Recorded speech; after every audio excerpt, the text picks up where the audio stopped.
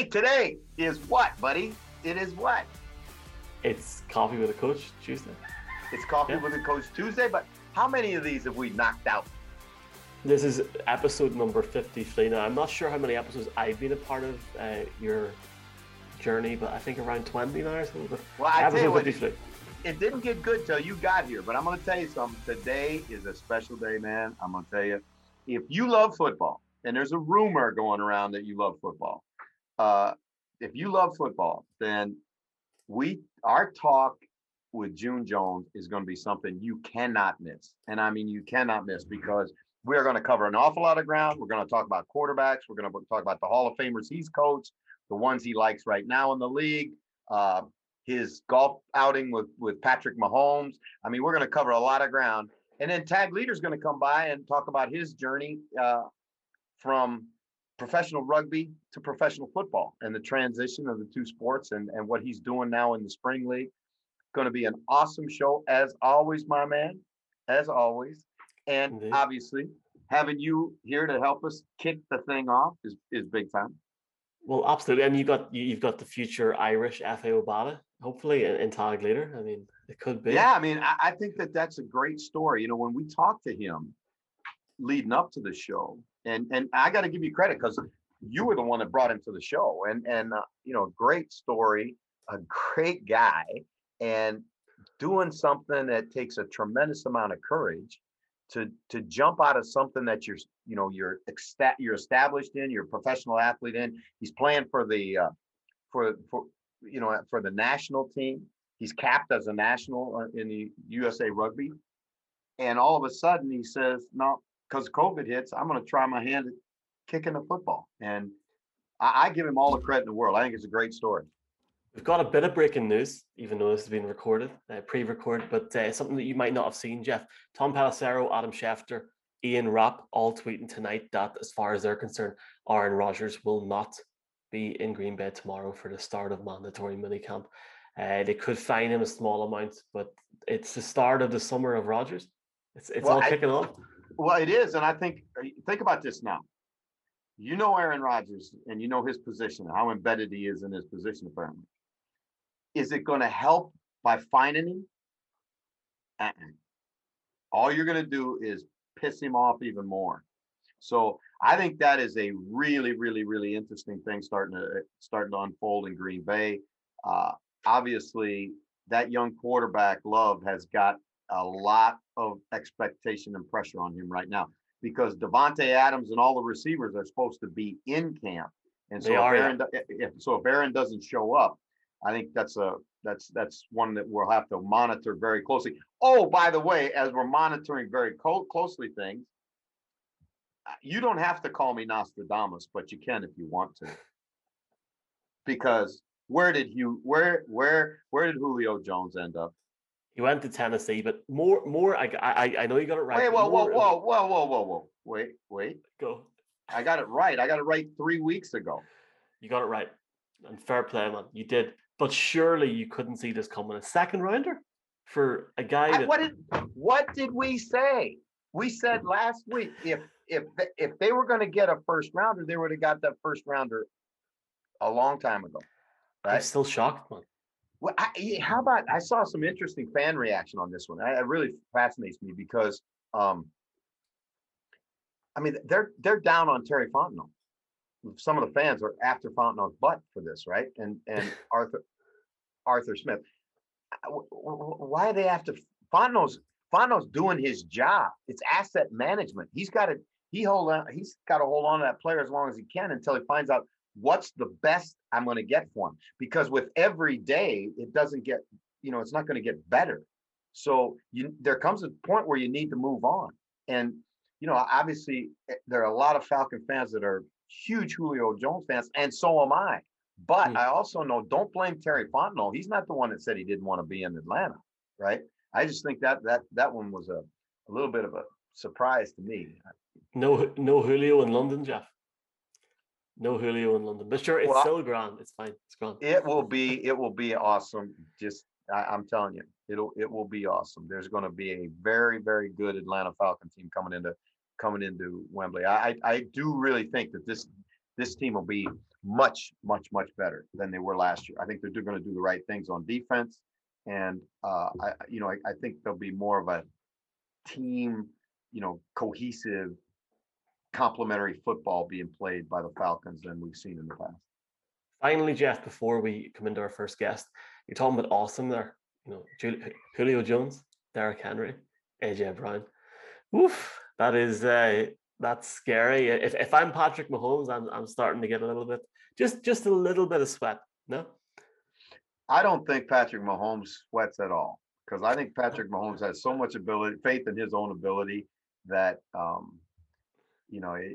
don't think what other people do matters to him at all. Hey, it's going to be really interesting to hear what June's reaction to spending 3 days with Patrick and Travis Kelce and Chris Long rather, here on the Big Island was like. And it's interesting because they both share the same agent, and so he was able to come over and spend some time with those guys, and it'll be interesting to hear what June has to say about that young quarterback. Here, first of all, shorter interview. Tadhg Leader, the next Irish NFL star. I hope. Enjoy. All right.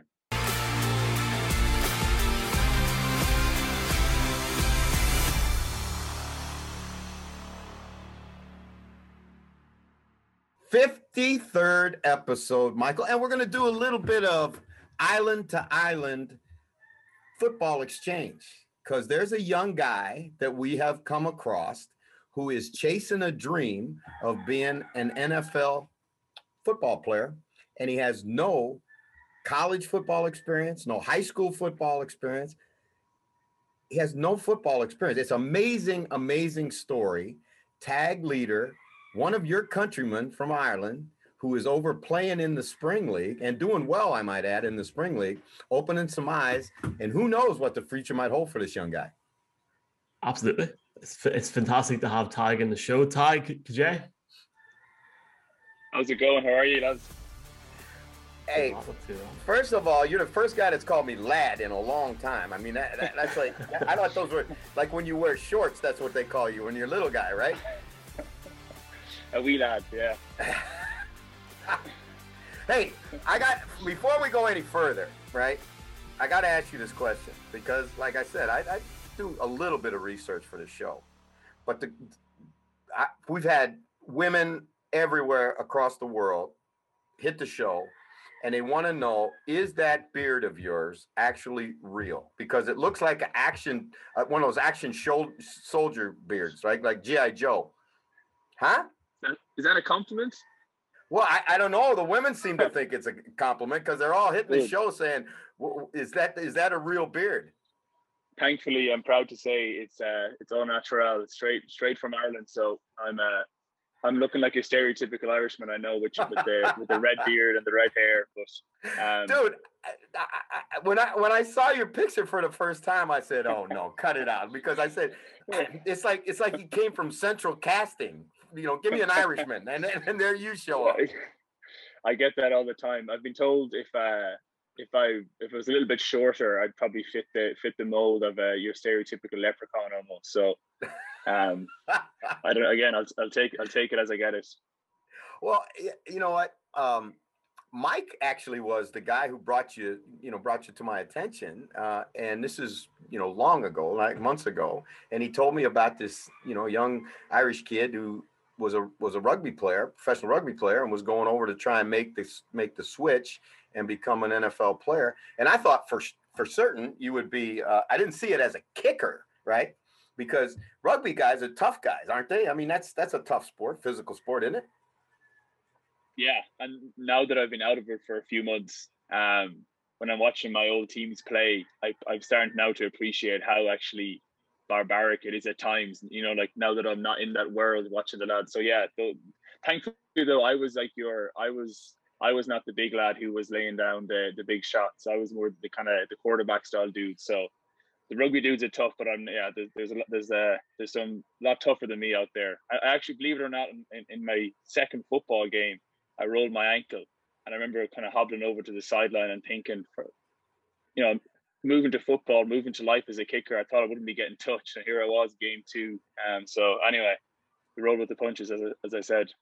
Okay, now again, a lot of our listeners are deep into rugby, understand rugby, grew up playing rugby, and and throughout the UK and Ireland and all over the continent. But there's a tremendous amount of American listeners that we have that really don't understand the game. They know it very little. Like I don't know the positions. I don't know what's required by position. What was your, what was your role as a rugby player? What of the positions did you play? Yeah, so I played fly half or number 10. So that the equivalent would be to like your quarterback in football, where you're dictating everything essentially, from an offensive point of view. So you're pretty integral. But then also that comes with that position is you kick a lot. So you're like the quarterback kicker combined. So in rugby it's a pretty critical role. You've a lot on your plate. But so like that's probably the easiest parallel I'll draw, which has been funny now. Obviously, I'm 5 games into football, and I'm used to being from rugby, being like in the meetings, very vocal, and being very close with the coaches and being part of all the planning and stuff and things of that nature, and driving things on the field. And now I spend 99% of the game sitting on my arse on the sideline. So that's that's been different coming to terms with that. But yeah, that's the rugby position. So this quarterback / kicker is what I'd say. Okay, now name a fly half that I would know. Give me a fly half, a number 10 that I would know. The most famous is probably a guy called Johnny Wilkinson. Johnny Wilco. See, you got the same haircut Johnny Wilkinson's got. That must be a prima donna position because you got that manicured beard, you got the fine haircut. Like, how long did it take you to get ready for this? Like, did you have makeup come in? Like, because you look at me and Mike, and we just roll out of the bed, and like here you come, all like you're ready to do a Guinness commercial. Unfortunately, we would be regarded as a prima donna. So you did hit the nail on the head there. We would be the prima donna position. So yeah, I won't even lie to you. That's that kind of comes with the territory a little bit. But like quarterbacks, I suppose, right? They're usually a little bit more of a prima donna style. So maybe we're fitting the mold a bit. As a coach, the thing that I listened to your interview and I thought you did a great job with the off the ball interview back in Ireland. And so I to get ready for this, I listened to your interview. And one of the things that jumped in my mind right away, Tadhg, was that I was interested in finding out was you sat now and you talked about the meetings a little bit. You sat in the team meetings, you sat in the special teams meetings, you see how football kind of flows in the preparation up to a game, all how the practices work, all of that stuff. Tell me about the similarities and differences between American football and rugby from that aspect, from the team meetings, the preparation. Way less similar than I ever could have imagined. I thought there'd be some certain similarities, but not really. A lot more people here, so a lot more players, a lot more coaches. So that from that point of view, I've realized it's offense, defense, special teams. You're almost in your own like subcategories within a team environment, whereas in rugby it's a smaller group of people, but we're all carrying out pretty similar jobs. So we'd be kind of asked to do similar things, whereas obviously the receiver versus one of the defensive guys, an O-lineman, it's very different job description. So I think football is a lot more separated in that regard, just because it comes with the territory, right? The jobs you've been asked to do. So that was definitely something that was interesting. And then I'd say more meetings, because you have to, there's so much playbook and there's so much detail to understand. Obviously not necessarily for me as the kicker, but I think there's a lot more meetings here, a lot more time with guys spent on playbooks and reviewing film. So the guys, in fairness, the coaches and players are obviously very diligent, because I think that's just as big as a part, I imagine, as what you're doing on the pitch itself, like off the field. It's like that's been more intense than I thought it would be. From rugby, we do film review, but not as often, I'd say. And then I think the coaching is a little bit different as well. To be honest, in terms of, I found maybe with rugby, we were probably a little bit more hands-on from a player's point of view. I remember like we'd often be 2 or 3 players, we'd call it a leadership group, would be part of all, like almost part of the staff meetings, I guess. So we have a lot of influence there. Whereas at least to my knowledge, it's more so that it's the staff, they kind of set everything out what's going to happen, and then the players just kind of go out and do it a little bit. I'm not sure how collaborative that is. I mean, again, I'm the kicker, so I'm not in. Maybe those things are happening. I guess you know better than me. Well, so that's been a bit different. Well, like for you personally, right? When you go from playing a position like fly half, which is a focal point position in rugby, and a game where basically the ball flows through you, the play flows through you, and then you go to be a specialist, like the ultimate specialist as a kicker. How tough was that emotionally and mentally? And like you must be bored out of your mind at practice, because you get 10 or 15 minutes a day. Yeah, I wasn't prepared for that at all. I was not prepared for, as you said, the mental side of it. The first game, I was sitting on the sideline for all the first quarter. I'm kicking and punching now, but the first game I was just kicking. So first quarter, no involvement. And then it was literally with the 4 or 5 seconds left to go on the clock at the end of the second, I got to go on to kick a field goal. But I remember I was sitting, just the whole game was going by. Everyone else had got involved, including our punters and stuff. But I was just sitting there watching and waiting, and I'd never experienced it. Total, just a different ball game altogether. So thankfully now I'm getting a little bit more aware of like how to handle myself. But as you said, from training as well, it's just kind of like almost at the end of training today, we just did one Mayday field goal. That was an only kick, so have to make them count. But trying to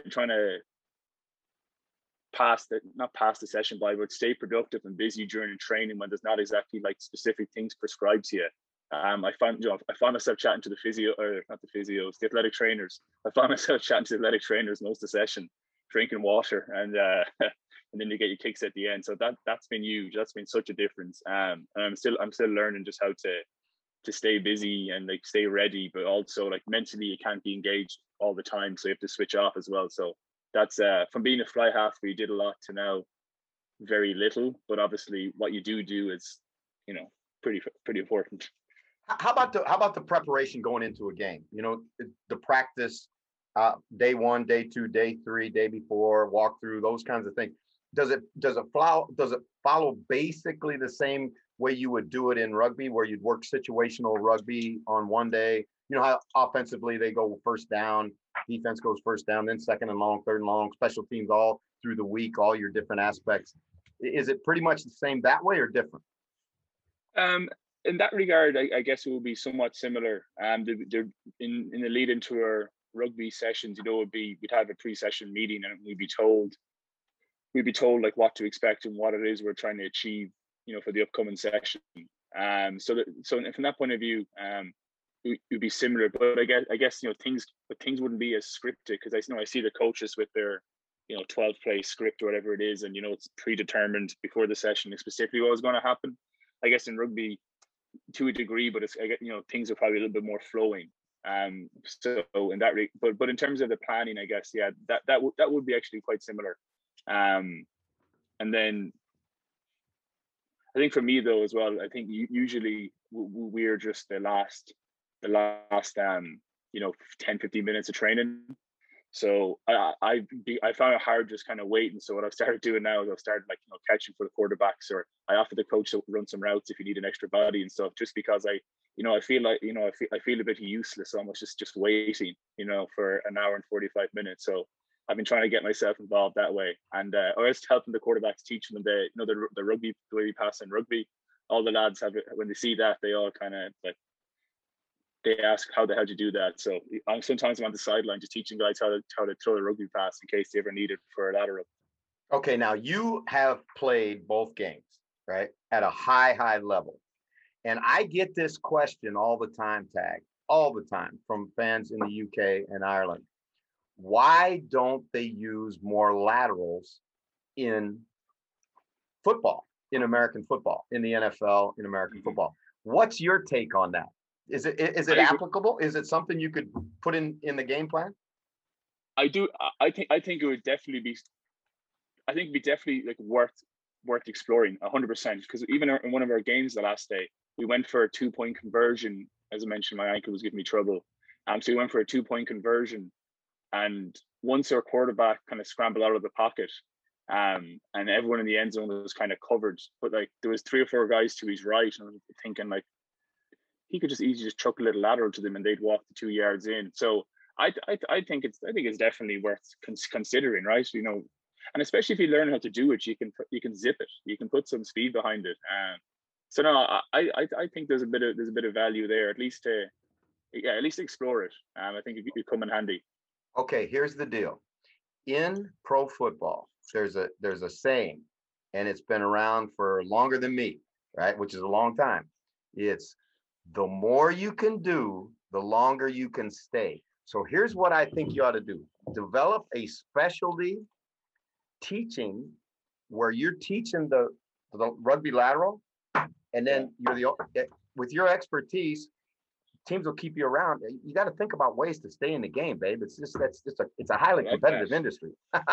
I'm learning that, but I like that. Set yourself apart, because that's what I've been told a lot. You know, coming into this sport with zero background is that you need to find a way to stick out. So I actually did a drop kick, and I did a drop kick kickoff in one of our games, which was good fun. No way! So, did you really? Yeah. So going back, it's the same game at the ankle. I couldn't do a kickoff. I couldn't, take my 7-step approach. So I said to the coach, I go, listen, I only have 2 steps in me. It was throbbing. So I only have 2 steps in me. I can do a drop kick. So then the coach had to mic up to one of the coaches in the boxes to, they weren't, I think they have to check the rules or ask they weren't too sure. But anyway, after a few microphones up and down, eventually I got the go ahead. And I got it 60 yards down the middle. So the guys were happy. The coaches then they're encouraging me just to keep that in my back pocket. So I'd love to kick an extra point or something at a 33-yard drop kick. Hey, you know what? I've had that happen once in a game. Doug Flutie, who was our quarterback in BC, is really outstanding at the drop kick, right?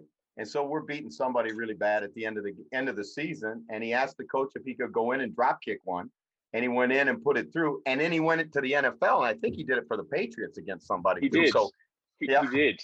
I've heard that name a lot because for that reason, everyone said you need to check out Doug Flutie. So I'm the furthest one I've got on tape is a 65-yarder through the post. So you never know. Hopefully, I might be able to whip it out someday. Hey, who's your travel agent? It's me, myself, and I.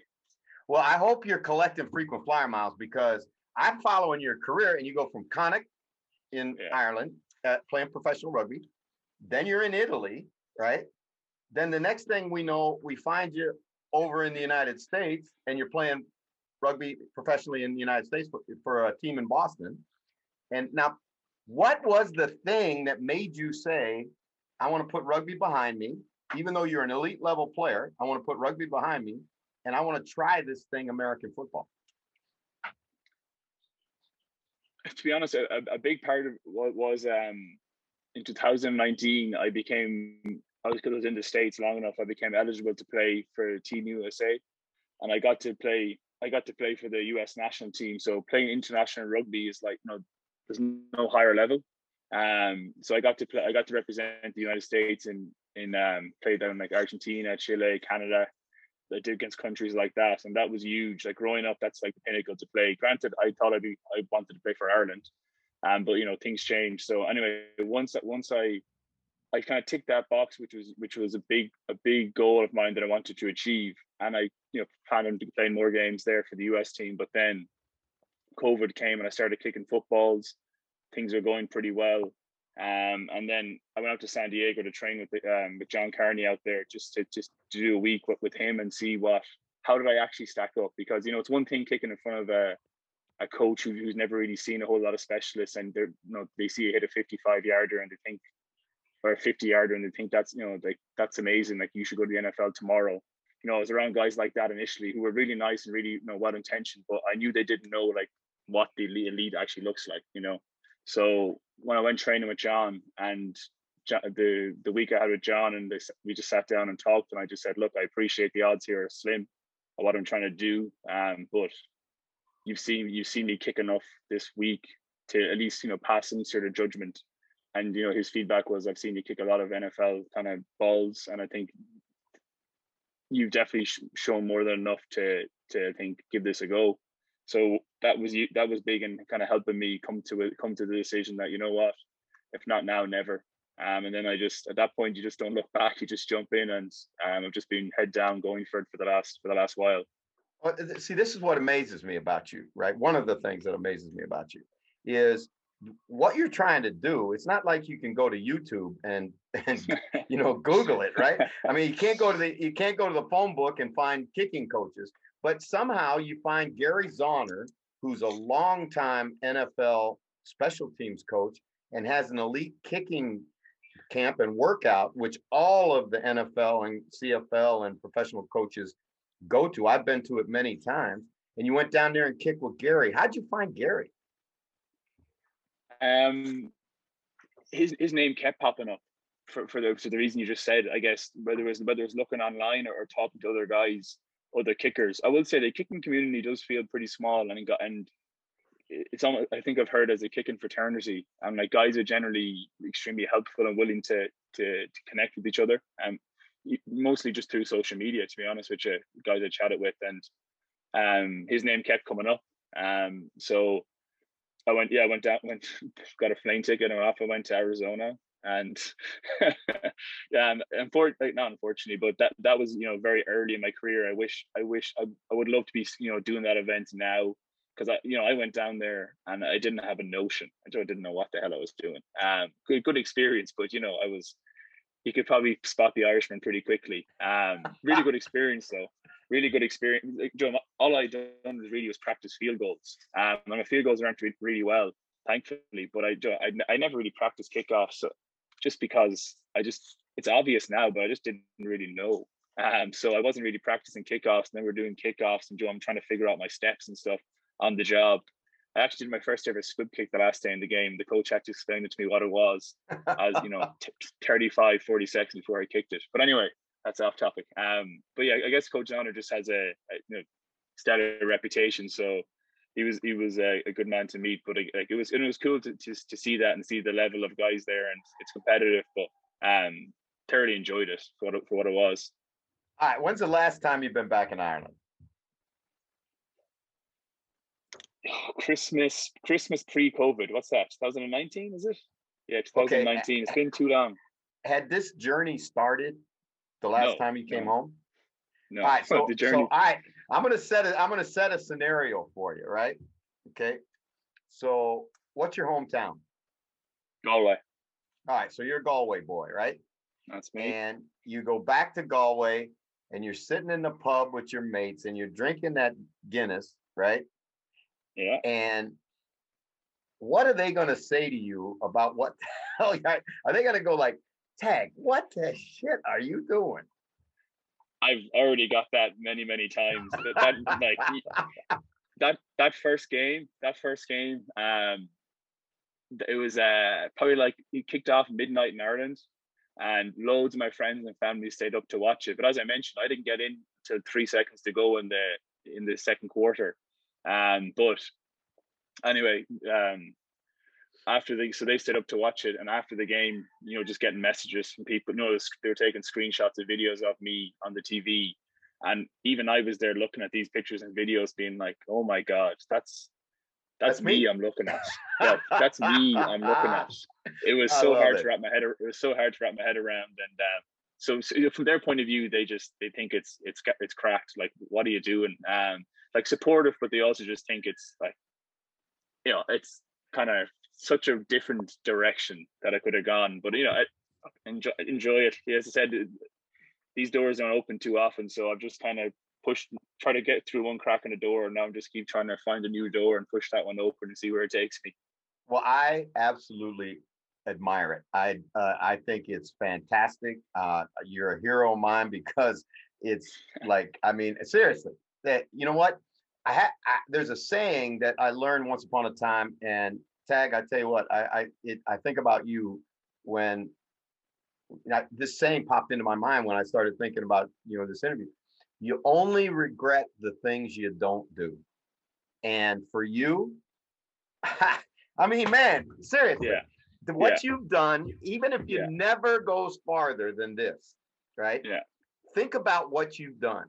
You have now kicked in a professional football game on national television on Fox 1 TV. I mean, there are kids all over the world that dream about that moment, but you didn't just dream about it. You said, no, I'm going to go do this. I'm going to chase this. And to me, that is something to really be proud of for you and for me to admire, and for all the fans that, in Ireland, to me, you're a cult hero. And I think that's absolutely awesome. And I think what is going to be even more fun as we see how this plays out in your career, you'll go from being a cult hero to being, somebody that they'll talk about as, how wouldn't that be nice to be? Think about this one, Tadhg Leader, NFL. That's got a nice ring to it, don't it, bro? Sounds good to me. Music to my ears. Well, hey, we had a lot of people wanted to ask questions because that's part of the nature of our show. So if you don't mind, Mike, would you throw some questions that we got for Tadhg? Yes, sir. The first question, Tadhg, was sort of go back on what Jeff said there now. Seeing guys like Efe Obada and other players on the international player pathway must really motivate you. Could you imagine walking out as an NFL player in Croke Park in the future? That's from David in Kildare. Wow, imagine that. That's class. That's a class question. Cheers. I haven't, walking out Croke Park. I guess I have let my head to go to like maybe Wembley or something because I know that's ongoing. And the fact we're playing here in the cold stadium, having walked out of NFL stadium for games now, that's pretty amazing. But Croke Park, geez, that'd be something else. If we can make that happen, you've all the ties back there in Ireland, so hopefully you can get to work on that as well. I'll get to work on making the NFL and see what strings you can pull behind the scenes. It's definitely going to happen, boys, in the future. I think in the next 5 years, the Steelers are playing Croke Park. Very quickly, what's the next step, Tadhg? CFL, NFL, are you quite open in that sense? That's from Sean in London. Yeah. I mean, now that I've got, a taste of this over the last 8 weeks, I'm just trying to, want to keep this thing rolling. So initially, wherever that opportunity will present itself, I'm pretty open in that regard. So yeah, I mean, I want to keep playing football. Now that I'm been kicking and punting, I'm hoping that I appreciate in the NFL, it's not overly common to have that, but I know people talk about practice squads and stuff for being expanded, and I've put some decent stuff on tape. And again, I'm only 4 or 5 games into my career, so I'm hoping that some door will open up. But yeah, wherever that is, as I said earlier, I'm willing to just kick it down and keep going forward. Tadhg, you got to get involved with the CFL. Has an international, it's not a pathway program. It's a little different in that global players, and those guys are actually on the active roster and actually playing in the game. It's not just a practice roster situation. So again, I'll be more than happy to help you in any way I can to get you on that global list for next season, because they're trying to create a global footprint for our game. So obviously we'd love to have an Irish guy, and there's a lot of Irishmen in Canada that would adopt you full stop right now, buddy. Yeah, I don't doubt it. That's definitely a good avenue to look at. All right, now you guys got one more left in this season. You play against my buddy Jerry Glanville's Conqueror squad in the last game of the year, right? Can the fans catch this on Fox? Our fans around the world? Yeah, the game will be aired on Fox FS1, I believe. If not one of those. So I don't know just yet, but yeah. Unfortunately, this one will not. Our first 5 games were played in, as I mentioned, Lucas Oil Stadium. Unfortunately, we've been kicked out for this week because Monster Truck is coming to town. So we've been nudged aside. So unfortunately, I won't be playing in the big stadium. But yeah, I'm pretty sure you can catch us on Fox on Friday night, 10 o'clock Eastern. Right now, are you ready to get right in Jerry Glanville's grill? I mean, right up in his sunglasses. And what are you going to tell him? What did we say we're going to throw at him? Stick up a few big punts, and then when the returners get downfield, just use all that rugby experience I have and drop the shoulder and lay some fellas out. I think that's the plan, right? lay some knock fellas them, out. So knock them out, and then stand over them and count them out, and then tell Glambo, hey, Glambo, I'm coming for your sunglasses next. You're next. You're next. You're next. Oh my God, count them out. Gee, that'll be something. That'll be something. I think I'll be known around the world pretty quickly if there's some crazy Paddy running around taking guys' heads off and then threatening the coach. If things go south, though, I'm name dropping you. Things go south for me. Hey, listen, I got your back, baby. I got your back all the time. All right, fair. Man, I tell you what, really, really enjoyed this. I thank you so much for giving us your time. And I know that you've inspired a tremendous amount of people, young kids around the world that, you know, it's not too big to dream and go chase your dreams. And so, Tadhg, I wish you all the success, and hopefully one day we'll be doing a game on Sky where you're kicking for one of the NFL teams. Cheers, Jeff. Really enjoyed that. I had a good few laughs there. It's nice, good fun, and I appreciate all your help and everyone that's watching around the world. I've gotten an unreal amount of messages, people helping me out, so that massively appreciated. And from my end, I'm just going to keep going forward and see where it takes me. That's all you got to do, baby. Just keep your head down and keep working. Aloha. Cheers. Take care.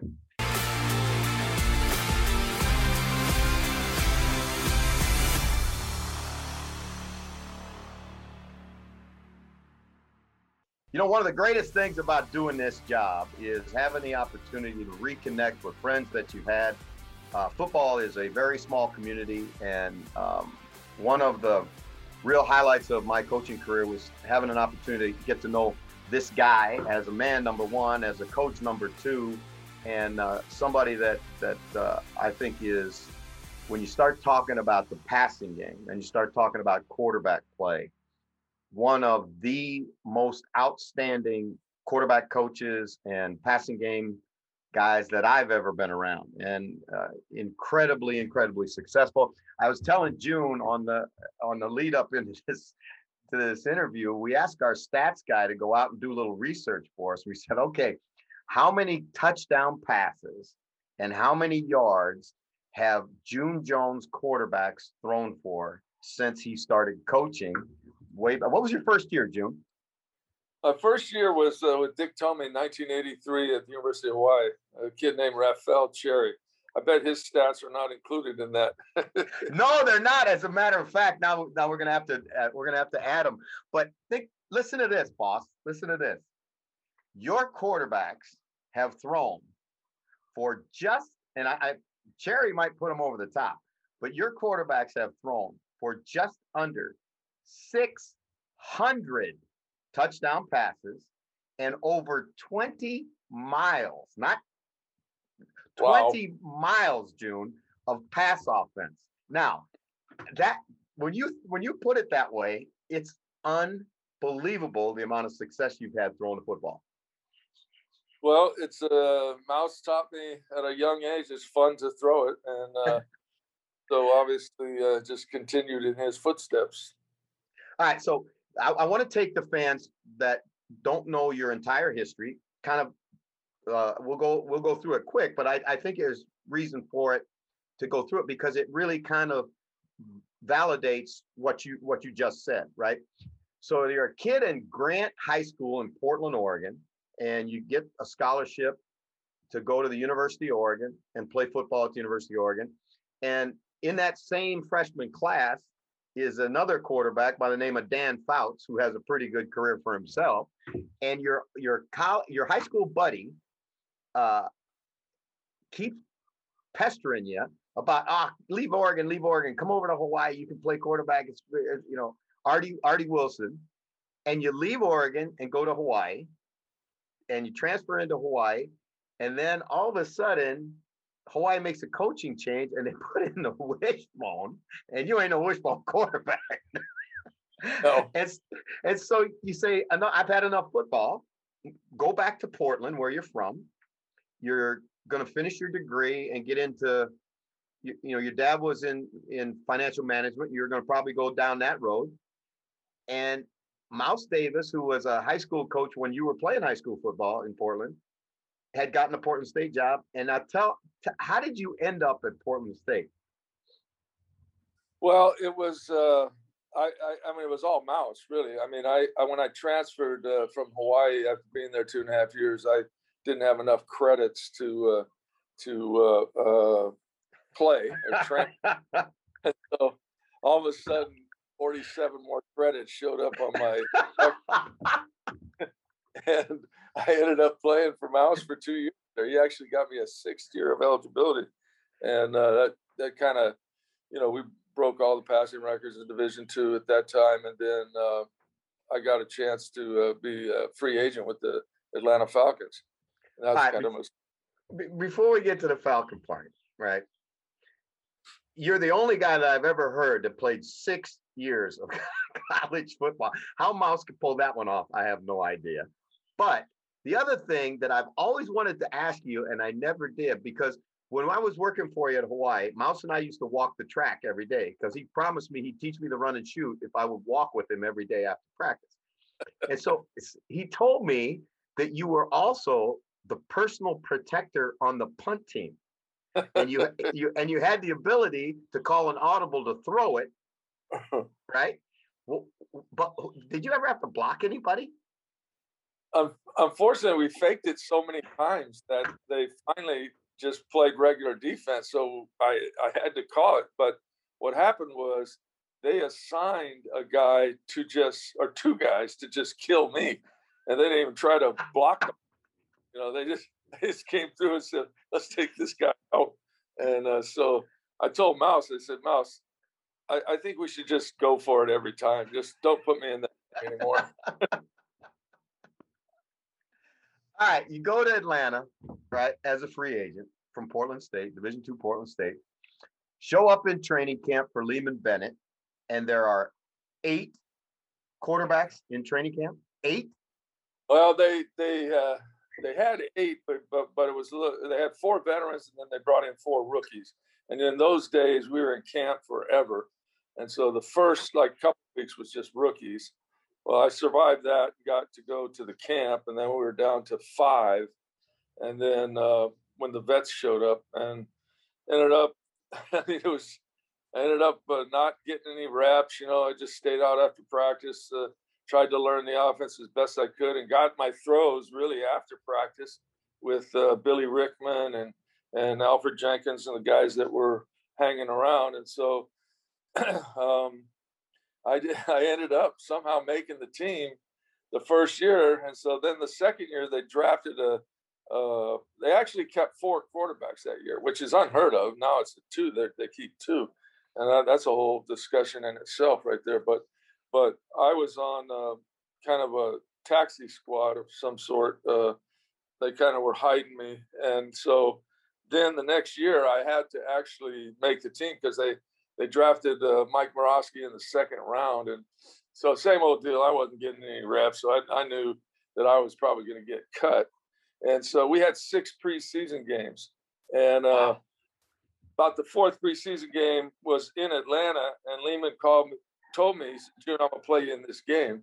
And so, you got to get yourself ready." So with 23 seconds left to go in the game, Lehman Bennett put me in the game. And I went 2 for 2, but I went back to the locker room. I was kind of ticked off that, the guy lied to me. The cut day's on Monday now. I'm probably going to get whacked.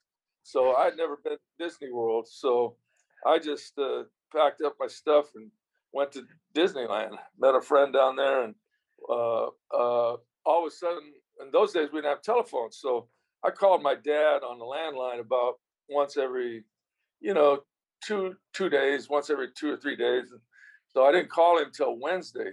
And I'd been gone now Sunday, Monday, Tuesday, and it's Wednesday. And he says, "Where the hell are you?" He said, "That the Falcons been calling here, wanting to get you, get a hold of you." I said, Dad, they're going to cut me." He says, "You need to call Lehman Bennett. Here's the number." So I called Lehman Bennett at about 11 o'clock that Wednesday night.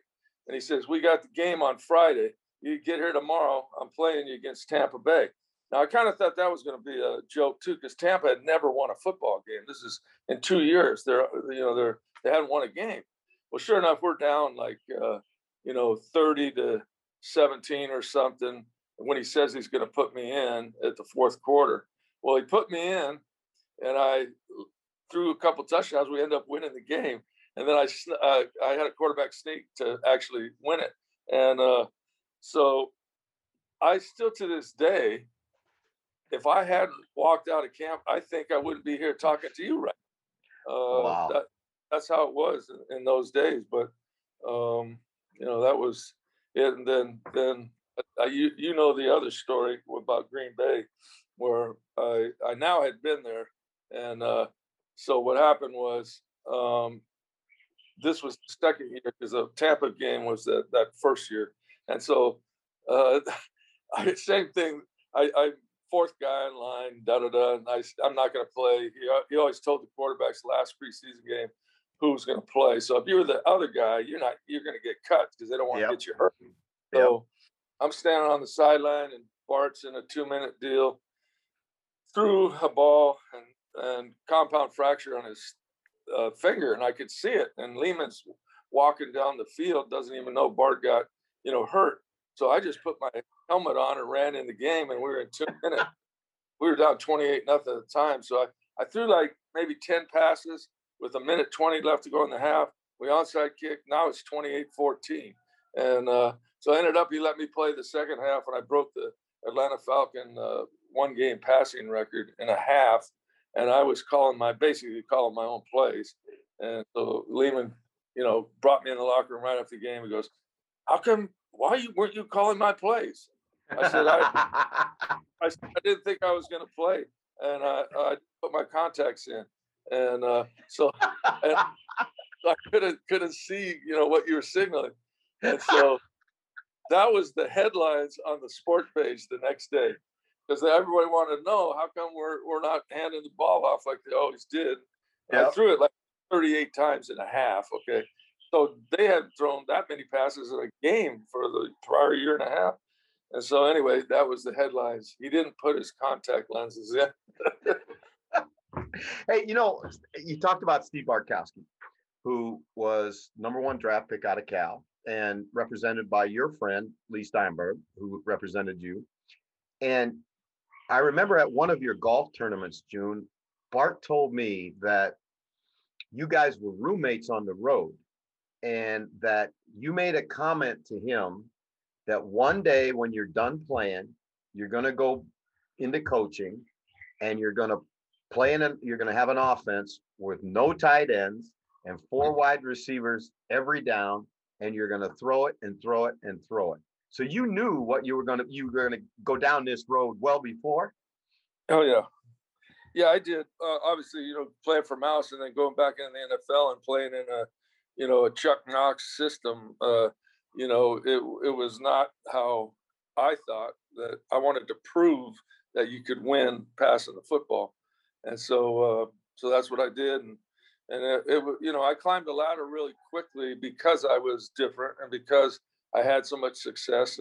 And so people that were down, the programs that were at the bottom, whether it was the National Football League, Detroit, Houston, Atlanta, all had, the worst seasons they ever had. Well, those are the guys that I had a chance to get a job with, Hawaii, same condition. And, because they were looking for a different way to play the game and to sell tickets. And I knew that we could do that. Okay, so you go into coaching, right? And because of a relationship that you had really forged with Jerry Glanville when he was the defensive coordinator in Atlanta, and you were the scout team quarterback, and Jerry's told me numerous times that you would, because you were, the last quarterback on the depth chart, you'd come over and watch defensive meetings so that you could give a better look for the offense the next day, or for the defense the next day, and that you guys became friends. So Jerry gets the Houston job, brings you in there to run the deal, and you got a pretty good quarterback out of Canada came in with Hugh Campbell, I think a year or two before. What was it like coaching Warren Moon? Well, Warren, obviously, I had played in Canada for a year, and he had won, I want to say, 3 or 4 Grey Cups, and we played him, and I couldn't believe his accuracy with the football. And so when he came back down from the CFL to Houston, he was put in a really a no-win situation. They were terrible. I remember Dallas in the last game before Jerry took over, him getting sacked by the Cowboys 12 times in a game. And then he got full-on hits after throws, like 15 at times in that game. And so I remember I just got there in January, and Ladd Herzak called me in his office and said, we're going to trade him. The Raiders want him. And I told Ladd, Ladd, at least let me have the off season. At least let me have him in my system through, the spring on the OTAs. And if you're going to trade him, you can trade him after that. But let me try to get him plugged into what we're doing. Well, Warren, I've not ever had a quarterback not be successful in what we do, but I knew Warren was struggling with now because he played 2.5 seasons or so in Houston, and he just got killed. He wasn't the Warren that I saw up in Edmonton, and so I spent a lot of time just on throwing accuracy drills and different things, and just you got to trust me, this is going to work, and da da da da da. And so we just bonded, and Ladd never traded him. Warren took us to the playoffs that first year and made the Pro Bowl, and then the second year same way. We went to playoffs, won the first game, lost the second one, and then I left to go to Atlanta with Jerry, and I went to Detroit from there to help Mouse get it done in Detroit, and Warren, the rest is history. He went on to be, he's maybe still the all-time passing yardage guy in the National Football League. I don't know. I don't check those stats, but unbelievable career, and became one of the best deep ball throwers. And we worked on that really hard because he wasn't hitting those guys before I got there, and I used to always remember hitting them in Edmonton, and. But anyway, he got that corrected, and we had a pretty good run. Okay, now then you go to, because of your loyalty, and this is one of the things that people who don't know June learn about June. Friends and loyalty and those things are really important to you. Mouse was up in Detroit and kind of on his own a little bit from a standpoint of coaching, and so you went up there to work with him and to help him survive that tough environment in Detroit. But there was no Warren Moon up there. Who did you have as a quarterback there for that first year? Well, we drafted Rodney Peete, and then I talked Mouse into signing, and he agreed. Bob Galliano, who we'd had at the Denver Gold, and he was kind of going back and forth with the 49ers and this and that. And finally, Bob ended up being really the guy for us that played. And then I had a kid that I worked out. And he played at Long Beach State. That when I was at Hawaii in '83, he threw the heck out of the ball. And I told Mouse, I said, Eric Kramer. I said, I know he's better than these guys we got, and so we signed him too. And then so Bob in '89, and then Kramer took over the next year and played 2 seasons, and he actually got signed by the Chicago Bears. Off of that deal, and just think he was selling insurance or something when I called him and said, "Hey, come up here. I want these guys to see work out." And so we put him through the workout and we signed him. Now there's a common thread that we're going to get into about that offense, and guys off the scrap heap, guys off the street, guys that people had given up on, because you made Eric Kramer an awful lot of money in Detroit. Because he went to Chicago and signed that big contract, and really because of what he had done there. Jim Kelly. Talk about Jim Kelly. Yeah, well, Jim was at Miami, and Jerry Argovitz was serious. He was going to have somebody that was going to be a number 1 pick in the NFL. The USFL was trying to challenge them on players. So they ended up getting Steve Young. They ended up getting Jim Kelly, which came to the Gamblers. And Jim was a rep guy. He was a guy that had to have a lot of reps as he went, but he had the physical skills and leadership skills kind of that all the great ones have. His accuracy was incredible. And so I remember we didn't think he was going to get it. We're 4 games into the season, and he's doing the wrong things, throwing to the wrong guys. And I remember Mouse. In fact, we signed Kramer too at that time, and that's why I brought him back up to Detroit. And so we were getting ready to put another guy in, and all of a sudden Jim just lit it up. I mean, go back and look at those games, the throws he's made, and the athleticism he showed, and he was just a great winner leader. And I don't know that basically. I have to say this, that what was the coach's name that Levy, Marv Levy? Marv Levy, yeah. Yeah, played Jimmy. He was the head coach in Chicago, and we played them, and he was unbelievable. Then he went to the Arizona Wranglers. We beat them in the playoffs there.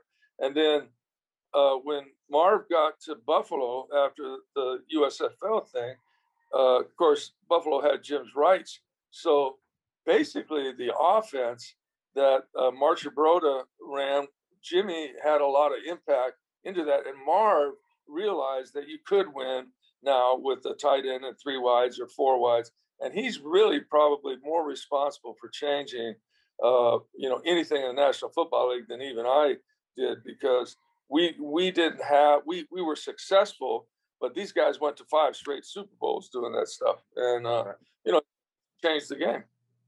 Well, you go back with Jerry when he goes to Atlanta.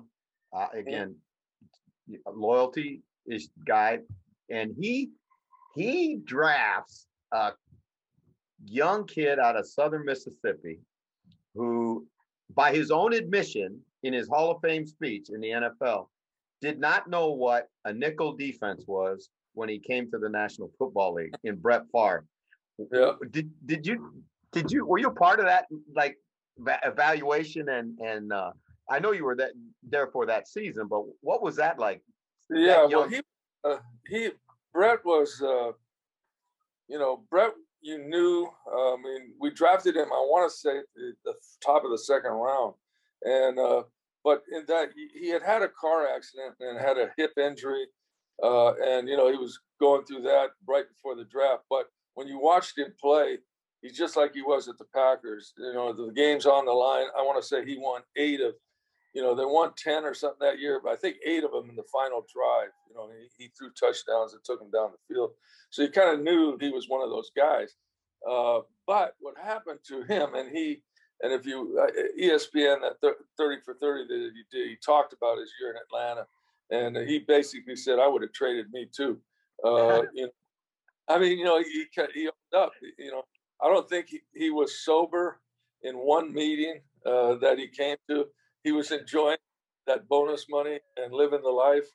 He didn't apply himself at all. And to be quite honest, we didn't, he was taking some pills for his hip. And so at that time, we made the decision we needed some defensive help. And the quarterback playing for me, Chris Miller, was playing very well, making the Pro Bowl. So we traded him. And, I laughed when Brett said, I would have traded me too. Well, I heard he was all pro in Buckhead. It was the only all pro he made when he was in Atlanta. But hey, so then fortunes change and you get named the head coach in Atlanta and take the Falcons to the playoffs. And I think, June, again, I may be wrong on this, but I think it was only their 2nd or 3rd playoff appearance in the history of the franchise when you took them up to Green Bay and played the Packers. And you talked about Chris Miller, but you had another guy with phenomenal physical talent in Jeff George there. Yeah. And I was, as I was researching for the show, June, I did not realize that Jeff George's all-time highest completion percentage as a quarterback in his career, college and pro, was that year in Atlanta where he threw for all those yards and over 60% completion. That guy was a unique talent to me. Yeah, he was. He was the best, and still is the best physical player that I've had. You know, we traded for him, and you know, I told Kenny, I said, just get me a quarterback when I got the head job, because we were done. Bobby Hebert was having trouble with his arm, and C. Mill had concussions and went to Arizona, so we were down to, you know, basically nobody. And so I remember the Jeff George workout, you know, 4 years earlier when he was coming out. That was just phenomenal. I said, you get me that guy. I said, we'll win. And so we did. And I remember telling Jeff when we signed him, I said, Jeff, you got 3 years left on this contract. I said, I'm going to make you the highest paid player in the history of the league. And so so what happened was, he did. You know, we went through, we made, boom, he became, his only Pro Bowl year, I think, was 95. And that's his only playoff game that he ever played in his whole career either. But when he pulled out, I said, Jeff, you can't hold out. I said, we made a deal, I said, Atlanta's not going to pay you. And by that time, Jeff had kind of lost the team a little bit for that with at the end of that playoff year. And so we kind of knew that everybody, Bobby came in and beat the 49ers, you know, and Bobby was one of those guys that everybody just rallied around, where Jeff was not that type of leader. But anyway, the Thursday night game came, and I did what I had to do. He wasn't seeing it, wasn't doing it. And, you know, he and I are good friends now, and we talk all the time. In fact, I'm going to sign his son if the XFL comes back up, Jeff George Jr., and I'm going to bring him to camp. And I think it'll be, you know, it'll be fun to see him have success. You were with me at SMU when we looked at Jeff George Jr. film, right? Yes, I remember. You know what? And there was another quarterback we looked at named Arthur Smith that is now the head coach in Atlanta when he was a high school kid too. So, all right, now from Atlanta, you go to San Diego, and this is a phenomenal story to me, because I remember this the first time we're in Hawaii, and the first time I heard this guy's name, Neednoggle. Now, in addition to it being an unusual name, this was an unusual cat that can you explain what Jonathan Neednoggle, kind of his thing, and what you guys did with him when you're making a choice between Ryan Leaf and Peyton Manning? Yeah, well, the Chargers had Jonathan Neednoggle strongly believes that all the great players at each position has certain brain codes, like the Briggs-Meyer ESTPs are the best quarterbacks, such and such are the best running backs, best tackles. So Bobby Beathard was really interested in that discussion, and they paid Jonathan like $200,000 to do the whole draft in 1999. And so this was all new. This was one of the first professional things that Jonathan got to do. And so he came and spoke to us and talked to us about what he does. And of course, you know how coaches are, get out of here with that. You know? But I kind of sat there and wanted to know more. And so he told me that Peyton Manning was ESTP and Ryan Leaf, there's no other player in the National Football League at quarterback with his brain type. And so I said, Bobby, you know, because we were like the, I don't know, seventh pick, but we had a bunch of things we could trade. So we trade from the seventh pick to the second pick, okay, so that we can get a quarterback. And I said, we're going to give away all this, and we know he's not one of those guys, and we're still going to take him. Bobby said the owner wants a quarterback. And so we ended up drafting Ryan Leaf. And so I had him for a year. And actually, if you go back and look at Ryan's stats, his best 2 games, I think, was when he played for me. And then he had a third one where he kind of lost the team. And so I had to go a different direction there. But that's where Jonathan, and so I've had him to SMU. I've had him to Hawaii. Yep, I remember. I was telling Lee about this the other day. We had a kid named Reagan Mauia, and he was a 300 155-pound nose tackle. And so I had Jonathan look at all the positions, and I knew that Reagan was a real athlete, because he saw him do things and knows that, wow, that guy's got some feet. And so I asked him to sit down with 4 or 5 guys every year that were underperforming for me. And he said, you need to move Reagan Mauia to running back. I said, running back? He said, he's brain type like the great running backs. But Reagan gets drafted in the 4th round as a running back the next year, never having played the position, higher than anybody at SC. SC had 2 running backs going like 6 and 7. Reagan's drafted before him and had a 10-year career in the NFL as a running back. I mean, that's pretty amazing. I remember that year, and I believe it was San Diego State. At the end of that year, he got to play, and he's carrying the ball, June, and he's got it like a rugby ball up and like not tucked, no 5 points of pressure and the whole thing. He's got and he became a fan. I mean, he was a phenomenon. He was absolutely a phenomenon. And there was a kid who couldn't get on the field as a nose tackle on defense. And we had some pretty good defensive linemen in our defense. But like you say, that brain typing thing is a fascinating look into what really makes a player. I want to go down this road now, because we talked about a lot of guys. And in your experience, you said you've had them of all different sizes, shapes, makeups. When you're evaluating the quarterback position, which is the most important position on the field, bar none, maybe the most important position in sport in a team game, what are the factors? What are the critical factors you look for? Well, the number one thing, and this is proven out because every quarterback's played for has been able to do this, is accuracy. And I'm not talking like percentage of, completion percentage, because that gets kind of out of whack too.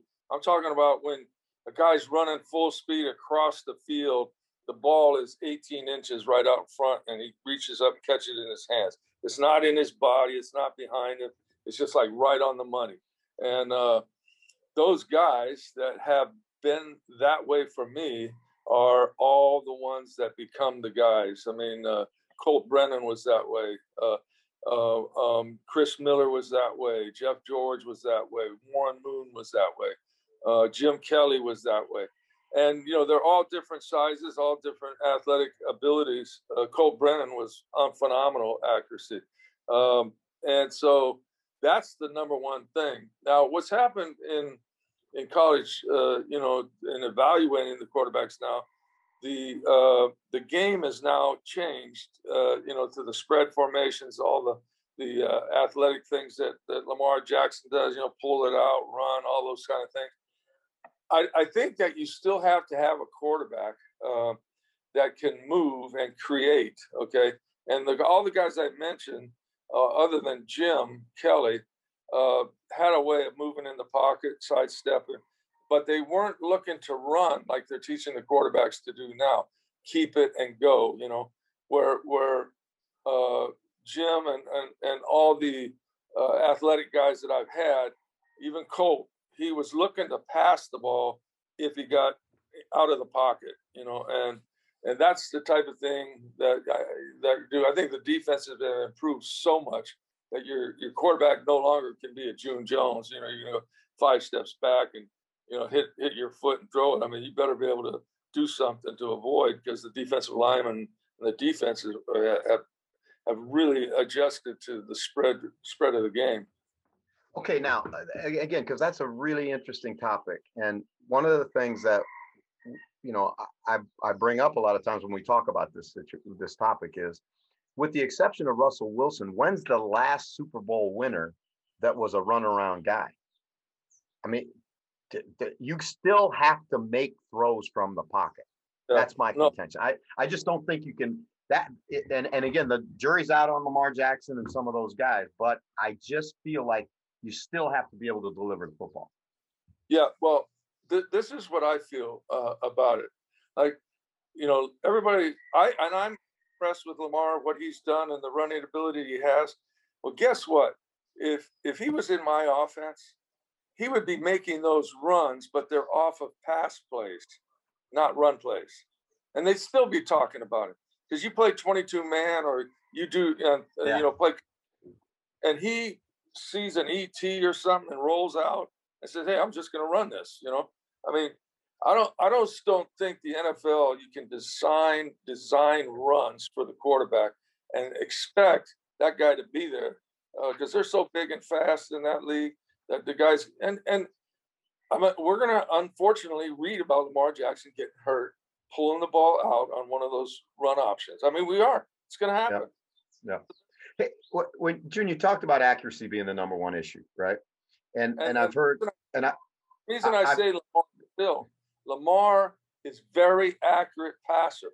If you really watch when he throws the ball, he's one of those accurate passers. So he could be a drop back passer in the next if somebody would have taught him how to do it.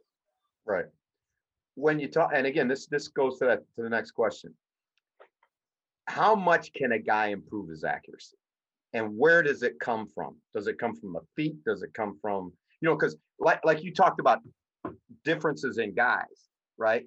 And, I can remember Colt, the ball, his elbow, I don't think ever, his elbow was way down. It was like, normally they teach you to get your elbow up, all that stuff. But that wasn't his style. He was like throwing it almost sidearm sometimes.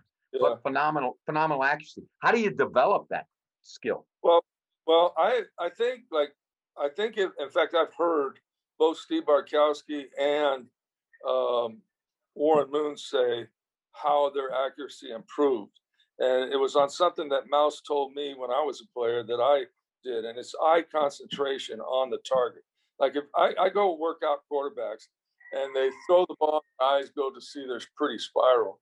But the guys that are tremendously accurate, when the ball leaves their hand, they never leave their eyes off that target. Your brain tells your hand where it's got to go to put the ball right there. And if you're not concentrating like that, you're not. Now, I'll tell you. I know Steve has said it on ESPN that single thing changed him, to the best deep passer in history. And I remember telling him that, when I was throwing balls with him.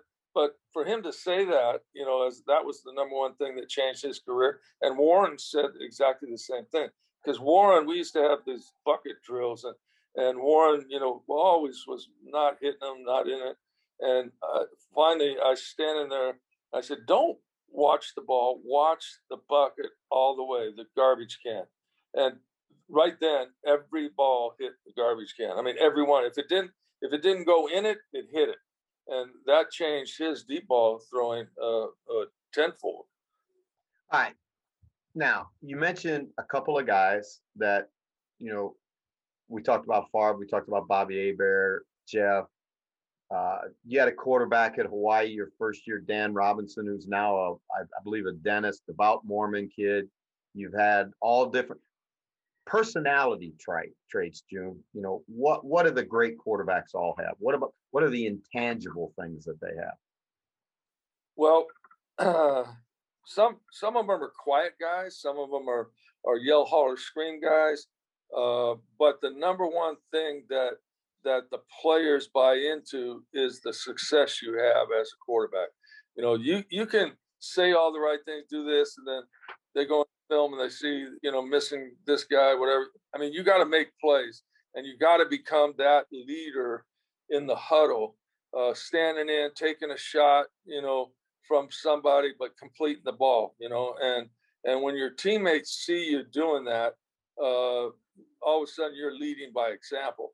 And I think, like Tua, for example, when I had him at St. Louis, just knowing how he was a fearless guy with the ball in his hand, and the players loved that. They wanted to, and I kept telling Tua, you got to go down. I said, you can't look for somebody to run over when you break the pocket, which he did every time. And you kind of watch him at Alabama, he was the same way. And then at the end, he started, getting it. But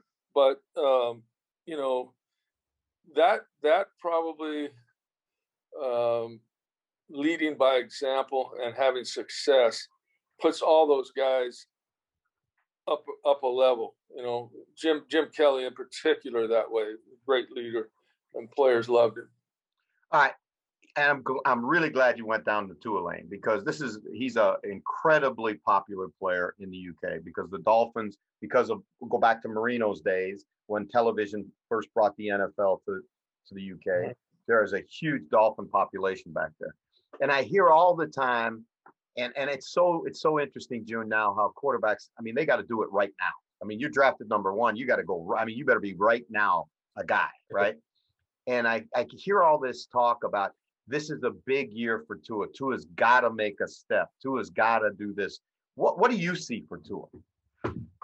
Well, I always liked Tua's accuracy, and his decision making was like a rookie last year. I think Nick protected him a little bit more at Alabama, where he didn't have to call the protections. I mean, I don't know this for a fact, but just watching it in the National Football League, you got to redirect the protections and know where your guy is. And last year when I'm watching Tua, there's two guys coming off the side that he's supposed to be looking at. He ain't looking, but guess what? He's still completing the ball, But I know he was supposed to throw a hot on over there, And so I know that's obviously gotten better and better because he is a rep guy. And if he had come out in 1980, for example, he wouldn't even got into a regular season game till his third or fourth year. Right. He played pre-season, and then he'd know everything by the time you get in there. But now, like you say, the money's changed the game.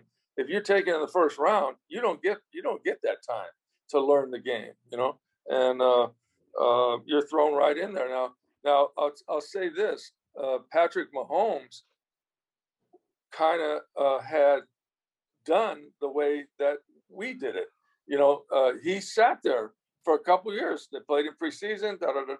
He had Neil. What's the guy's name? Broke his knee in the leg. Smith. Well, Smith, not Neil. Yeah. Alex Smith. Alex Smith. He watched him. He watched another couple guys, and then guess what? He got his chance. He had enough preseason. He'd been in the meetings. He was ready to roll. And now, obviously, and he might end up being the best quarterback ever play in the National Football League.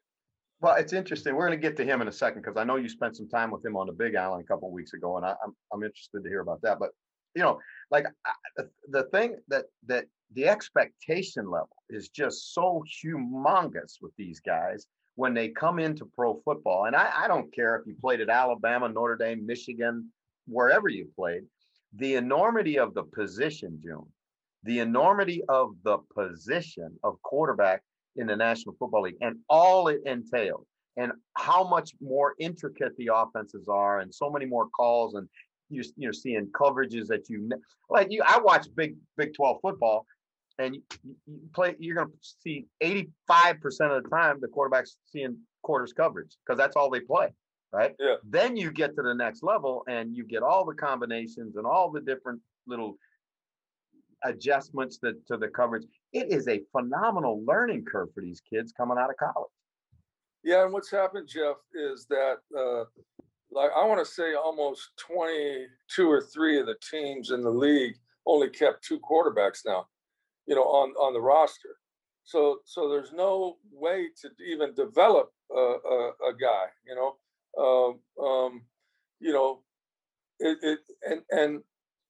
our guy Garrett Gilbert, I think he's played 10 years now, and he's been a backup, moved around to teams, but he had the luxury to kind of learn. Finally, he got to start a game last year after all that time in the real game, not just preseason. And he almost won. He was in Dallas, and they had to throw at the last play of the game. He misses, but they had a chance to win the game, and he ended up with good numbers and looked really good, like a veteran guy. But that development period, because of the 2 quarterback, and I think the National Football League really needs to relook at that, and they need to have a special spot on the team that you can't keep another player. It has to be a quarterback, and I believe they'll probably start doing that with the CFL XFL merger happening. Now the USFL looks. I mean, they're not going to have any quarterbacks. Guess what? Right. You lose Lamar Jackson, you're down to your last guy. You don't have another one. Yeah. So that's a scary thought for the highest level, what they're demanding money wise from television and everything else. If you get screw that thing up. Yeah, I mean, and we talk about this a lot because, I'm a big proponent of a developmental league for the National Football League because I experienced what NFL Europe did. And, we can talk about Kurt Warner being in the Hall of Fame, but, Jake Delhomme took a Carolina Panther team to one field goal away from winning the Super Bowl. And Jake Delhomme would have never been in the National Football League had it not been for NFL Europe. And then on the flip side of that, Andre Ware, they finally said after he couldn't play in NFL Europe, they said, guy can't play, right? So at least you found out. You can't find out if they're not playing. Right. No, there's definitely a spots for that. Hey, a couple weeks ago, I think 10 days ago or so, you're at Hokulea, which is a beautiful, beautiful golf course here on the Big Island, and you were there for Patrick Mahomes' golf tournament. Tell me what your impressions of young Patrick Mahomes are.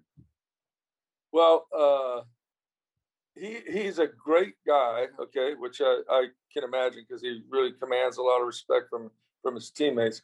But watching him interact, like Travis Kelce was there, and the long kid, the offensive lineman, it must be Howie's son.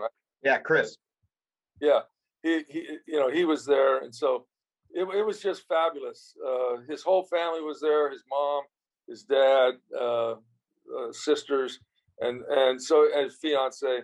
And so it was really cool to watch him interact with everybody. He took, which doesn't surprise me, anybody that wanted a picture, anybody wanted an autograph, he did every one of them. And he said, I mean, and I, that Hokulea, he's coming back. He's going to do it every year. So all I know is I read a bunch of comments from the players. How come you didn't invite me? So now it's going to cost him a little money to fly in all his buddies. Well, I tell you what, after that contract that Lee negotiated for him last year, I think he could charter jets and fly in people. He went out on a private jet, so obviously got with somebody. Hey, I know one of the things that used to piss you off a little bit, and you don't piss off very easily, but one of the things that used to piss you off was when people would label, and I remember Colt going through this, people would label your quarterbacks as system quarterbacks. Mm-hmm. Now, is there such a thing as a system quarterback, June? No. The closest thing that I would say is a system quarterback, and I made this statement when that was said, and about Tim Tebow, and I see it with Lamar Jackson. Now, the system that Urban Meyer ran with Tim Tebow, that was a system quarterback, and you had to have a Tim Tebow athlete to do it. And I said this at the time: Tim Tebow couldn't have played for me. He you say we're a system. Well, guess what? He can't play in my system because you got to be able to throw. So if you can pass in my offense, you can pass at the next level. Timmy Chang set all kind of records, but he was not as accurate as Colt. So when he went up and got his chances, I thought it would be tough for Timmy to do it because he's throwing it 65 times a game with me. And if you miss 2 or 3 wide open guys, you're going to get the third one, and at 30 passes, you get one guy wide ass open, you miss him, guess what? You can't play. And that's why I thought Colt and I think it's so sad what happened a couple weeks ago was reading about Colt, but the off-field things got Colt out of the league. If you look at his preseason stats for the 2 years he was up there, he's like 44, 51, 8 touchdowns, no picks. Yep. Now, how in the world? I mean, I don't care. You can take any number one pick. Anybody doesn't have those stats in a preseason game. In fact, I can remember one of the games was on TV, and John Madden was just like blown away by 4 or 5 of the throws. Who is this kid? I mean, and I think if Colt had not had the demons he was fighting, he would have made it. Yeah, I think you're right. I think it's really tremendously sad situation, and for a guy that what a magical experience that was being around him, that 2007 undefeated team. June, when you look at the young quarterbacks today that are out there, are there any of them that you say, I think that guy's watch that? I know you mentioned Mahomes, but guys that you say, I really think this guy is now poised to take off.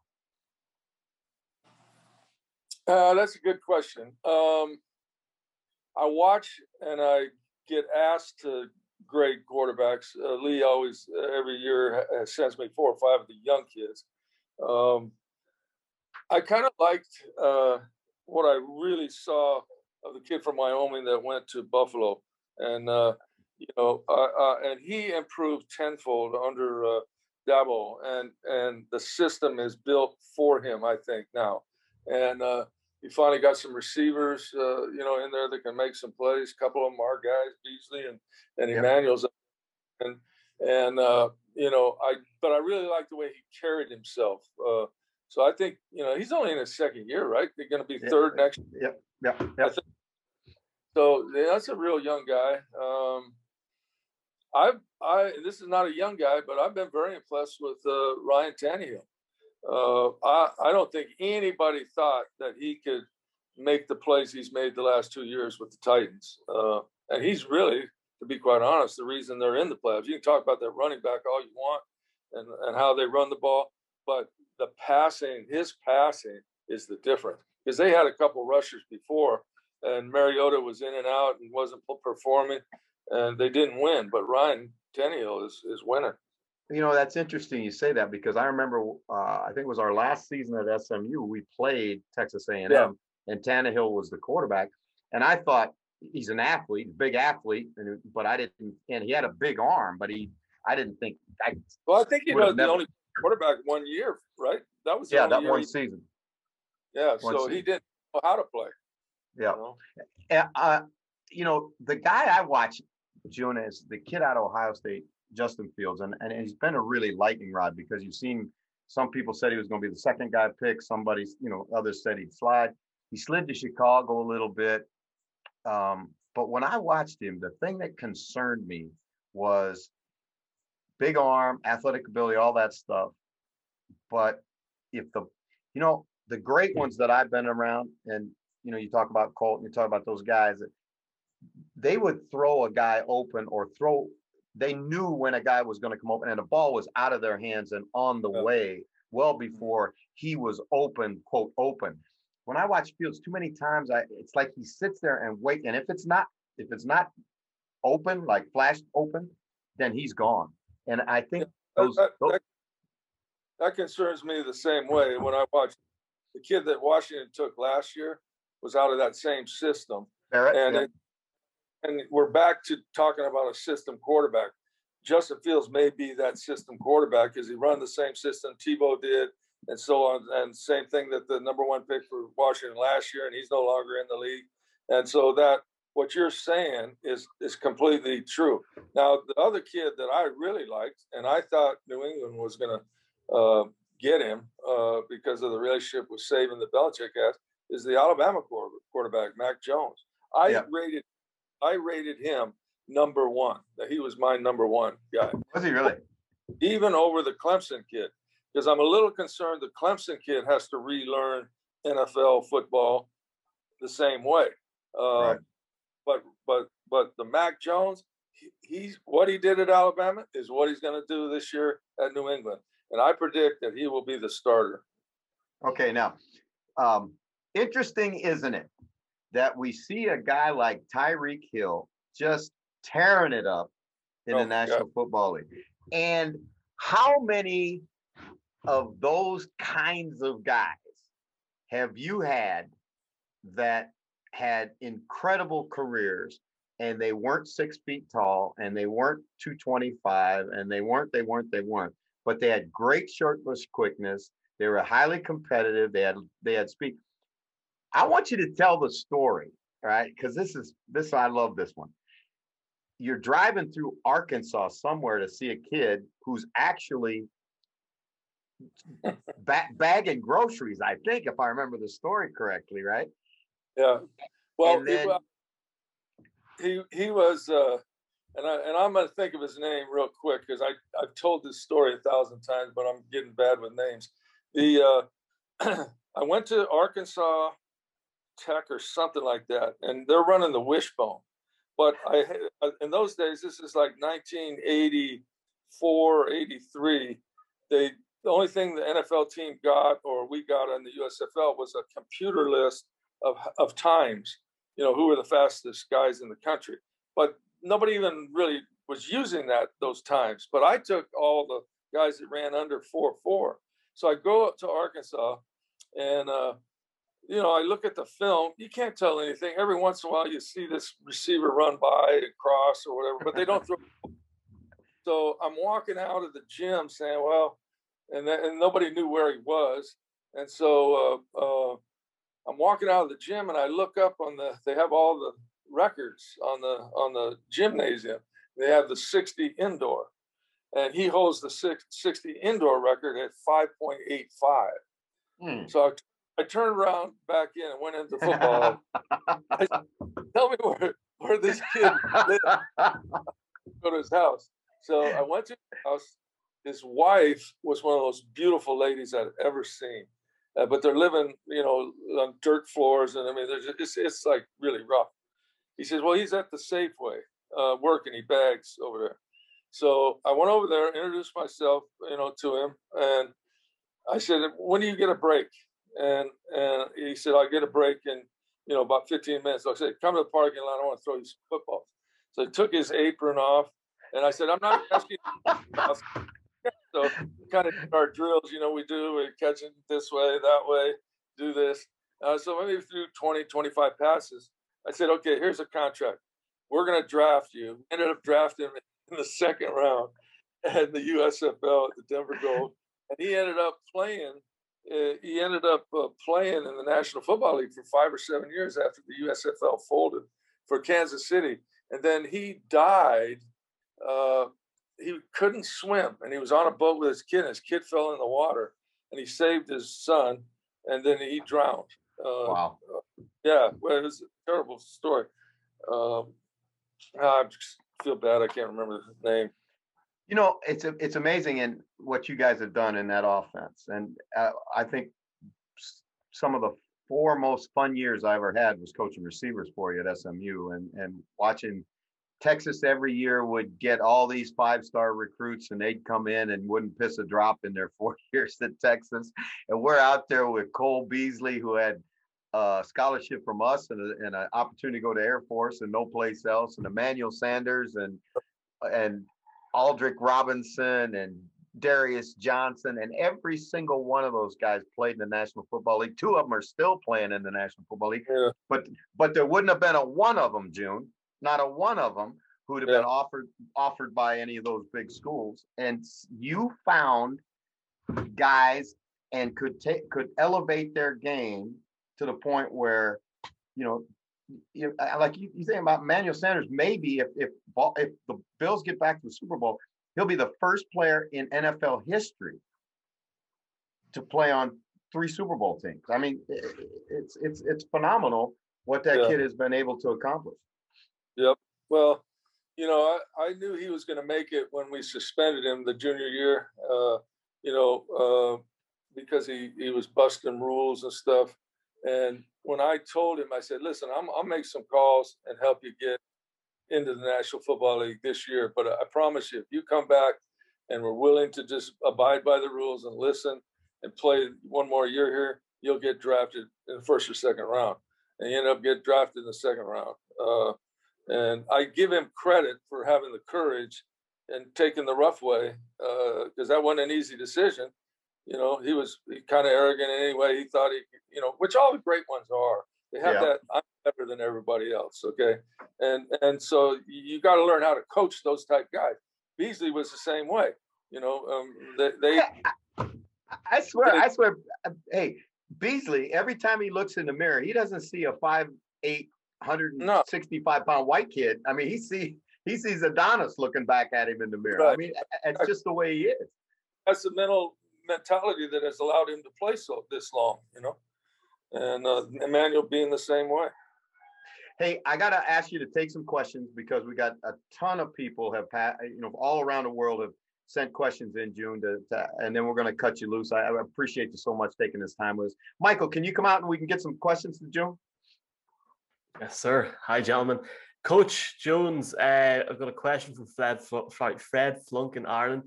How good a running back was Craig Hayward? Craig Hayward was the best running back. I mean, he was the perfect guy for my system because I could put him on a defensive end. I could put him on anybody. And he was a devastating blocker. But he had run ability too. I think he had played almost 5 or 6 years in the league as a running back. And the most yards he ever got were 300. And I promised him if he'd get his weight down to 260, I'll put you in the Pro Bowl. And he rushed for 1,300 yards for me and made the Pro Bowl. Hey, June, I think it was 2 weeks ago we had Bucky Brooks on, right? And Bucky was playing in Green Bay, and he was the nickelback in Green Bay. And it was the playoff game, right?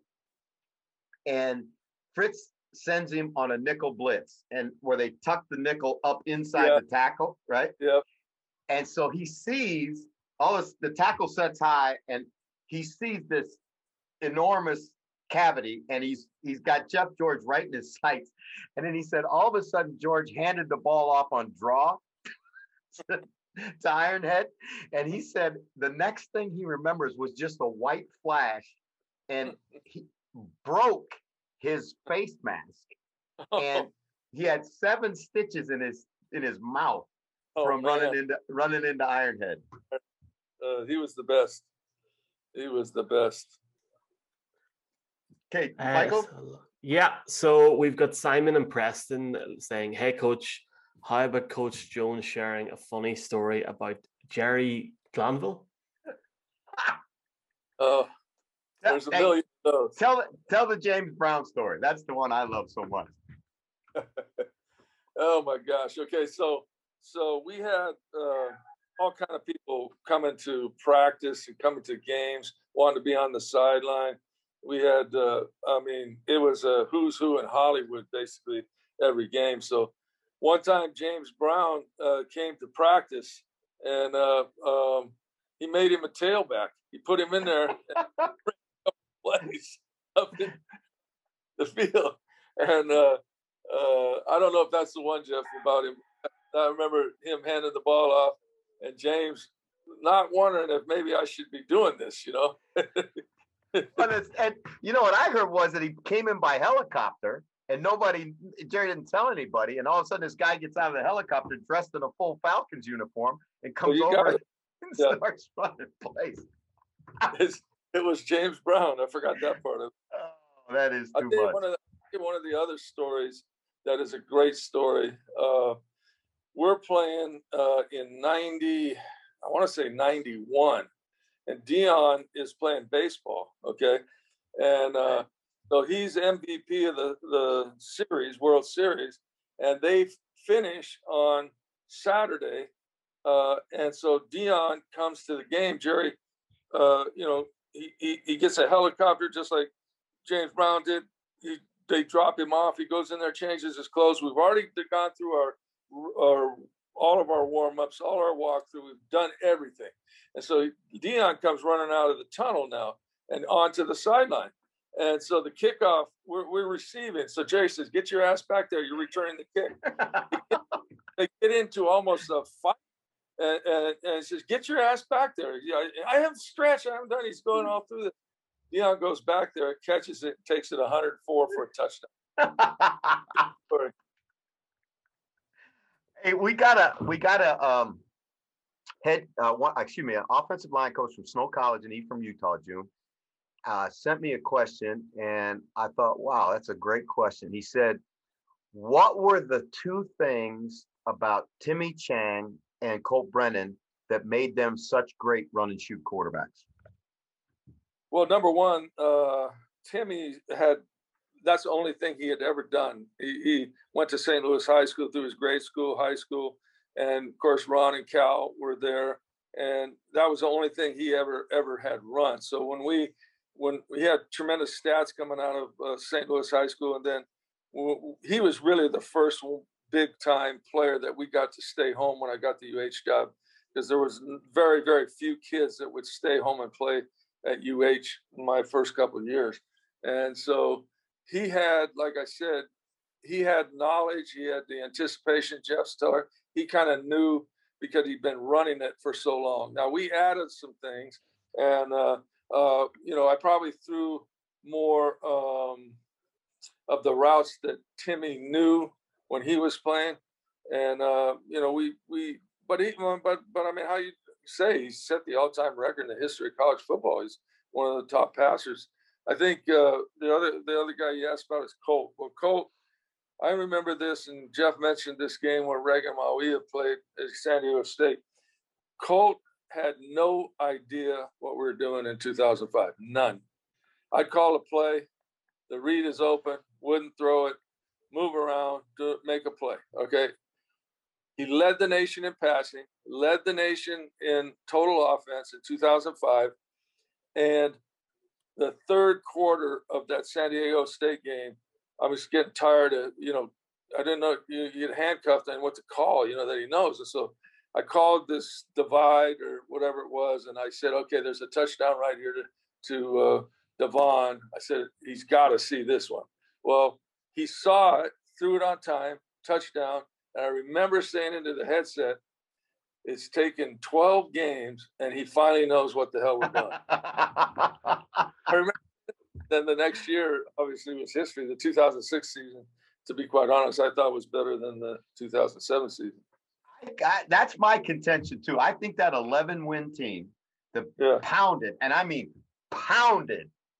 Yeah. And Arizona State fans, don't be pissed at me for saying this, but we kicked the shit out of you in the Hawaii Bowl. Yeah. And I mean, we did. That was the best. Threw 8, didn't he? Pardon? I think he threw 8 touchdown passes. Oh yeah, Jason Rivers, I think, caught 5 of them. It was something that was ridiculous. Yeah. It was ridiculous. Bowl record. Give me another one, Michael. We've got one more. It's from Colin in Northeast England.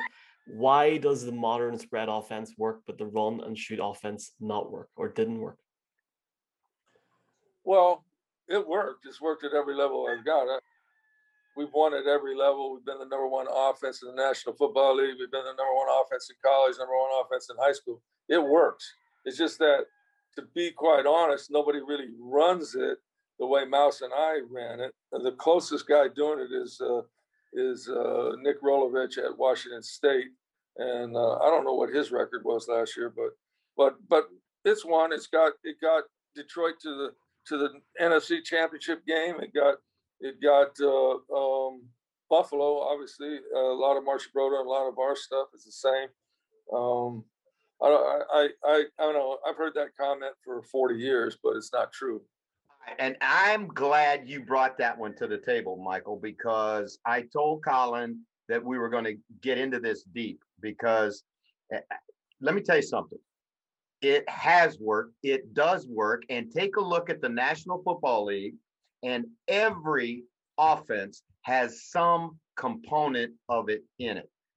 Look at what the success they had in New England with Brady. It was a lot of those very same concepts that you guys were teaching 25 years ago, Jim. You remember back when you brought this thing to football, if you ran a hook or you ran a hitch or you ran a hook, regardless of what the defense did, right? You just were locked into those routes. Yeah. You changed this is why I say you guys need to be in the Hall of Fame, because you changed football. How many people change football? Not very many. Right? Mm-hmm. Football is a copycat game. You changed it. And go watch, and I'd sit with anybody and watch tape, and I'm going to tell you, every time you see the inside streak read take the middle of the field when the middle's open, you say, thanks, June. Thanks, Mouse. Because that's the kind of stuff you brought to football. Yeah, nobody was really reading coverages at all in 1987. No pro team anyway, and no pro team lined up in 4 wide receivers.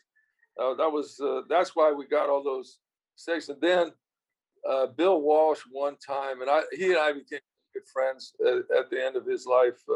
He'd come to Hawaii all the time and play golf with him, go to dinner with him. And I got on him. One day I said, Bill, I've had to live with this for 25 years now. That's the problem with this offense. You can't score inside the 20. And I said, when you made that statement on Thanksgiving Day, we were the #1 team in the National Football League scoring inside the 20. But even those years, they didn't have those stats. But I kept them all. I kept all of them, everything. And so it's kind of like the statement, you can't win with this. You can't score inside the 20. Well, guess what? Go see what everybody does now when it's 4th and 4 on the 4. Yeah, watch the go route. You see the go route. Four wides. They don't even have and that it's amazing they don't do it the whole time. Well, I'm going to tell you something. It is really changed football, and it changed an awful lot of people's lives along the way. And a lot of guys made a lot of money because of that offense that would have never played in the National Football League. You're a football purist, so I'm gonna share something with you, which Andy Reid really loves all our stuff too. And if you watch them real closely, they do a lot of it. And now he's instrumented that fly motion and all those quick motions on the sweep. That's original run and shoot stuff. That's how that is. Tiger Ellison ran it, and Mouse ran it that way when I was at Portland State. All those same. Yeah. Rip. I can't remember the play call, but I know Rip is the motion across. Yeah. You know what? And here's because now we're getting. This has been so much fun for me. Frank Gans always said, confirm with validity everything you coach, right? And I'm going to tell you something. When you look at the Buffalo Bills, who spend more time in 4 and 5 wide receivers than any team in the National Football League, right? That's confirmation of validity, as Frank would say. And they also have, I don't know, you may not even know this, June, but you probably do. But they have a package in their offense that is called the Mustang package. And it's the go route, it's divide, it's switch, it's about 3 or 4 of the base routes in the run and shoot that Cole Beasley installed with Brian Daboll, because Daboll goes, what are you doing on that route, right? Because Cole knows how to get open, right? And so Cole, I know all about that because I'm sending him videos of all the routes that you're just putting in. He wanted the switch, and of course the go route. He ends up throwing a touchdown on the go route on a 4 deep across the safety's face. And so Dabo always is texting me, did you see that? And then I text him when I see one of our throws go. But I didn't know they had the Mustang package. But I do know that they got 2 guys now, Emmanuel and Cole Beasley, have run those routes 1,000 times, and they'll be doing them correctly right off the bat. Guaranteed. Junior, man, I tell you what, I love you, and thank you so much for spending this much time with us. I know our fans. It's like football 101, man. It's like the only class I'd never miss. I got CFL. I got a CFL XFL merger call tomorrow morning at this time, actually. Well, hey, all you got to do is make the call. We'll get the band back together and go turn that sucker out. Well, I may have that chance. All right, Coach. Take care. I love you. Take care. Aloha.